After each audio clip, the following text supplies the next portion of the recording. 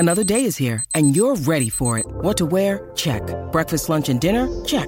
Planning for what's next and how to save for it? That's where Bank of America can help. For your financial to-dos, Bank of America has experts ready to help get you closer to your goals. Get started at one of our local financial centers or 24/7 in our mobile banking app. Find a location near you at bankofamerica.com/talktous. What would you like the power to do? Mobile banking requires downloading the app and is only available for select devices. Message and data rates may apply. Bank of America N.A., member FDIC. A 1, 2, 3, 4. Thanks for listening to this podcast produced by Diddy TV. Visit DiddyTV.com for more exclusive, on-demand content, or download the official Diddy TV app from your app store today. Welcome to Insights, everyone. Today, we're excited to say that we'll be entering the world of one of today's most extraordinary blues artists, Christone Kingfish Ingram. Amy Wright had the honor of chatting with Chris recently about his new album, 662, while uncovering his roots, which run deep in the profoundly prolific music city of Clarksdale, Mississippi. As you'll hear, 662 was recorded in Nashville and co-written and produced by Grammy winner Tom Hambridge. It features 13 songs that display the many sides of Ingram's personality, as well as his one-of-a-kind guitar and vocal skills. According to Ingram, 662 is an ode to his roots, a nod to the area where he was born and raised. He wants people to know that the 662, his Mississippi area code, will always be a major part of who he is. So let's get started. Please welcome Christone Kingfish Ingram. Welcome to Diddy TV. Thank you guys for having me. I appreciate it. So, Christone Ingram, and you go by Kingfish. Yes, ma'am. So how did you get the name Kingfish? Well, when I was learning how to play guitar and blues music all together, I went to the Delta Blues Museum Arts and Education program in Clarksdale, Mississippi. And there, I was under the tutelage of two local but nationally known bluesmen by the name of Bill Howland, Mad Perry, and Richard Chrisman, aka Daddy Rich. And Mr. Perry would give all the kids like little nicknames, and who kind of think of them as like stage names. And my name was Kingfish, and and I didn't like it at first. And he told me why he gave it to me. It had something to do with like an old black sitcom, and I kept it because the king reminded me of the Three Kings, and the fish reminds me of like, the Mississippi River of some sort. So that's why I kept it. Yeah. Well, I think it's stuck now, and I think people love it. And I don't know if you can see this. We have a sign in the back here. It says the King. I see it. I like that sign. Yeah. I thought of you, and it actually came from the old King Cotton Hotel here in Memphis. Oh, wow. So, that's a piece of history. That is a piece of history, yeah. The bottom half, I don't know what happened to it. The cotton part came off, but we found the top part, so we thought it was a fun piece to put in the foundation here. Yeah, the King. Yeah, the King. So you grew up in Clarksdale, Mississippi, home of the blues, and what was it like growing up in Clarksdale? At that time when I grew up, I noticed blues was like prevalent, like pretty much 24/7. Blues was all around. I lived right next to a blues band full of like local legends of some sort. Got the Crossroads, and not gonna really get into that, but like just blues around 24/7, or should I say like pretty much just music all together 24/7, because we had like gospel music, and we even had guys playing country and rock and stuff like that. So it was like a musical city at that time, like all around. Were your parents musical?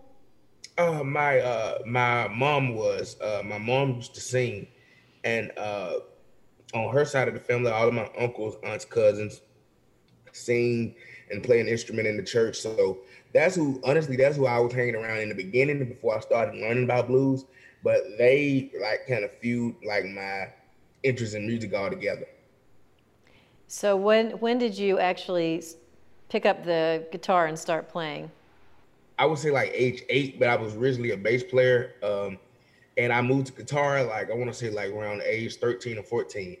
And those have been like my two like, primary instruments like ever since then. So once I got age 8 was like the start of it all.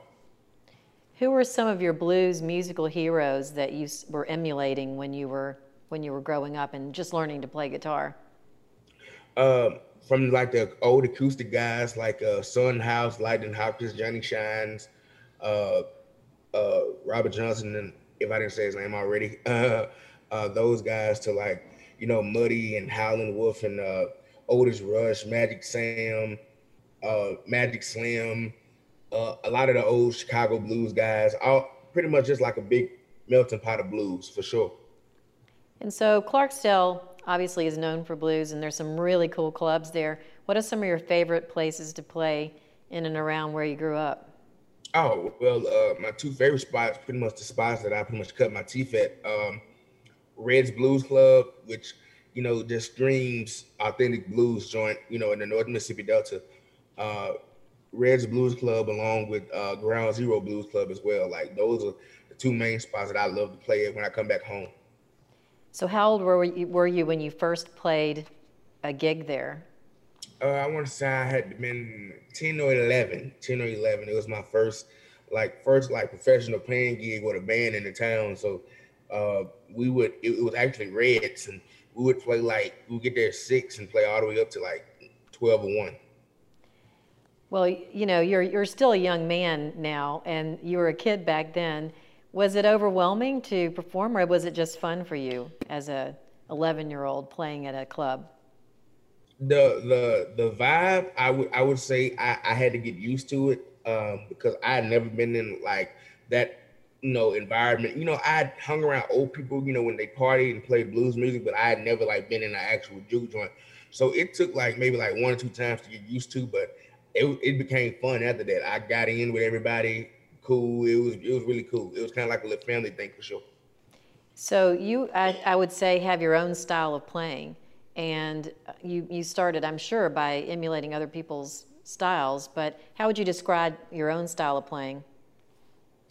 I would say my style is like more modern, but it's not too modern. It's like disrespecting the genre.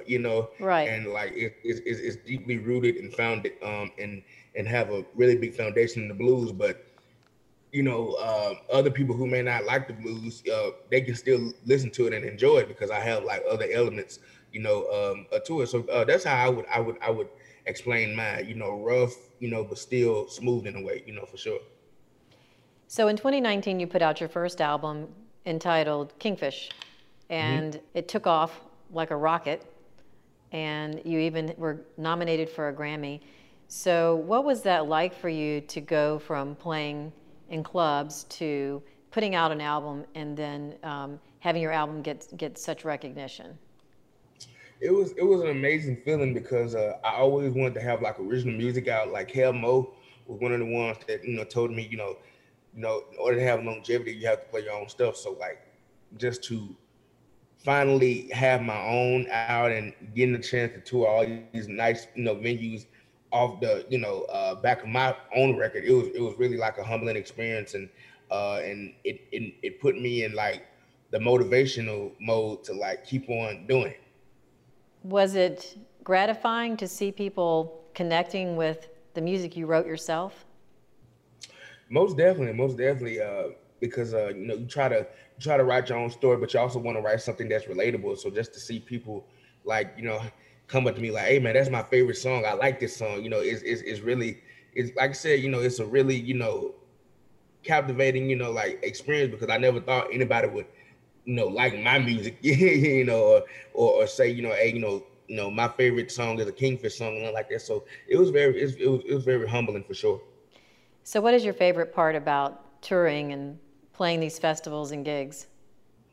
I would say just like the different cultures and just like meeting people that's that may not think how you or anyone else in the South may think, just to see how people in the other parts of the world is really interesting. Like you get everybody's view of how the South is, and you tell them your view, of how their community is. It's really like a melting pot of like meeting like different people and stuff. That's what I really enjoy. So you've toured with other bands too. What have you learned along the way from some of the artists that have been out there longer than you have? Just stay diverse. Nothing wrong with being diverse. Not only that, just always be alert, of the crowd, always connect with the crowd, always just always, let people enjoy what they do, let people enjoy what you enjoy what you play. Be listenable. Always talk to the people, when you're on stage. Just a bunch of stage presence and different little knickknacks like that. So when you first started playing, you have such presence now, but when you first started playing, was it hard to come up with things to talk to the audience about when you're up there on Yeah, stage? most definitely. I would do shows and I would just hide behind my guitar. I wouldn't say nothing. Just play one song, they get done. Hey, how y'all doing? Introduce the band and wouldn't say nothing else and just play and not say nothing. And you really need to connect with the crowd because there's like a lot of dead space in between the songs sometimes. So you need to talk and have some energy, something like that. I know you've gone through some personal trials and tribulations over the last couple of years, and I know you lost your mom. That had to be really tough. So how has music kept you going through some of these darker periods? Music has always been like a great healer for me because that was the only way that I could like express myself without talking. Uh, I wouldn't say there's like no way I can describe it. Just music has always been there for me. With the help of my loved ones and a higher power as well. Just music has always been like that. That like mental safe place for me. I can put on some music and just forget about my ills or whatever. So that was how music helped me a lot, just by keeping me sane and whatnot, and giving me something to look forward to. So fast forward a couple of years, and you've just now put out another album. Yeah, 662. We did this record. COVID gave us a lot of time to utilize, obviously. So we was in quarantine. I want to say like from May up to like September, and myself, Tom Hambridge, and even Richard Fleeman got together on Zoom, and every Thursday we would belt out songs. And I wanted to have a more personal record since I'm back home at the 662. I felt like this was a chapter of mine to call the 662. So I wanted to have a more personal record and show a little things outside the box as far as like my vocal range and musically as well, and all while being a more personal record. So what are some of the things you talk about on the songs on 662? Just some things dealing with my life. I talk about the loss of my mom with the song "Rock and Roll." Uh, you know, uh, certain women topics I've probably been through in the last couple of 2 years, stuff like that. Even Hey, Kingfish, women, don't trust them. I'm just saying. Yeah, I've pretty much heard that before. Not only that, just we have a song on there that's talking about like some social issues.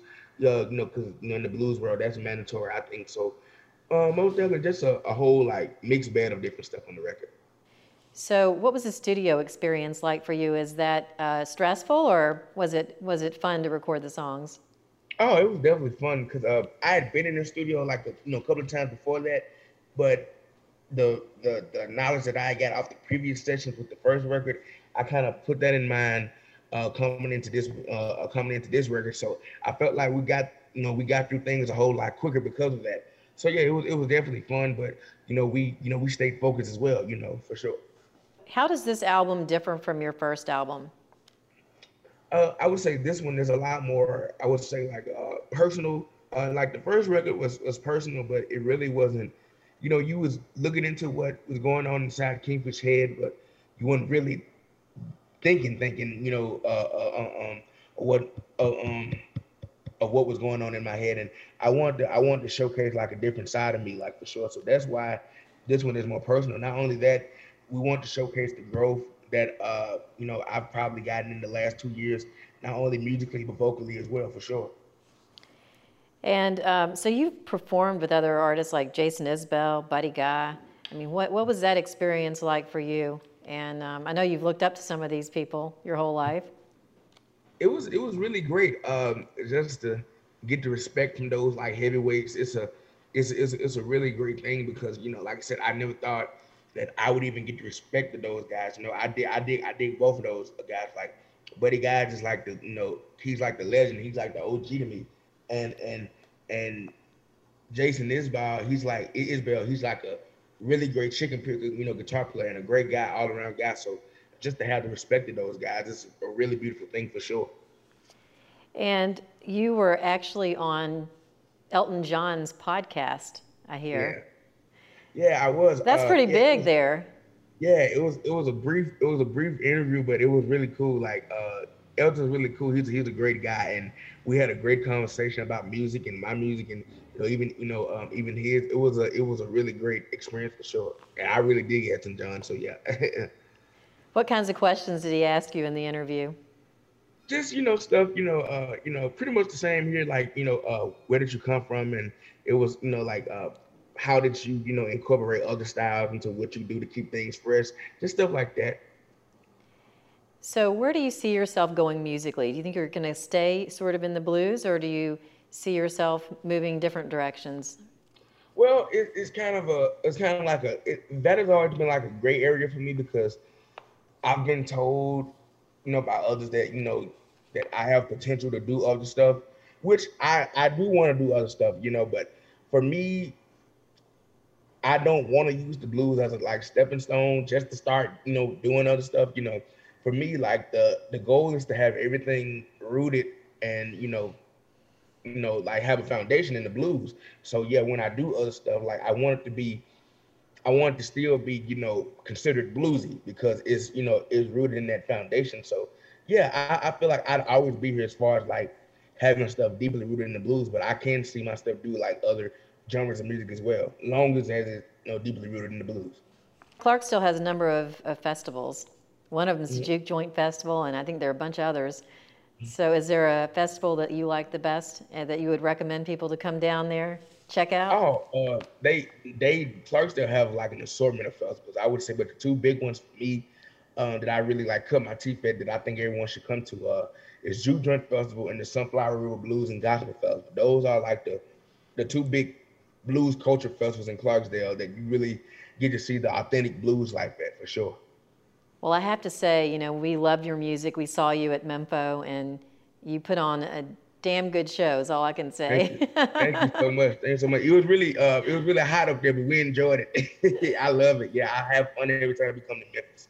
Yeah, well, we were excited to have you here on the show, and we look forward to introducing you to a lot of folks that may not know who you are yet, because they're going to know you very soon. And we wish you the best on your tour and with the 662 album, and which I think is the area code for where you come from in Mississippi, right? Right. It was ironically it was established there back in 1999, the year I was born. So it was full circle almost. That is full circle.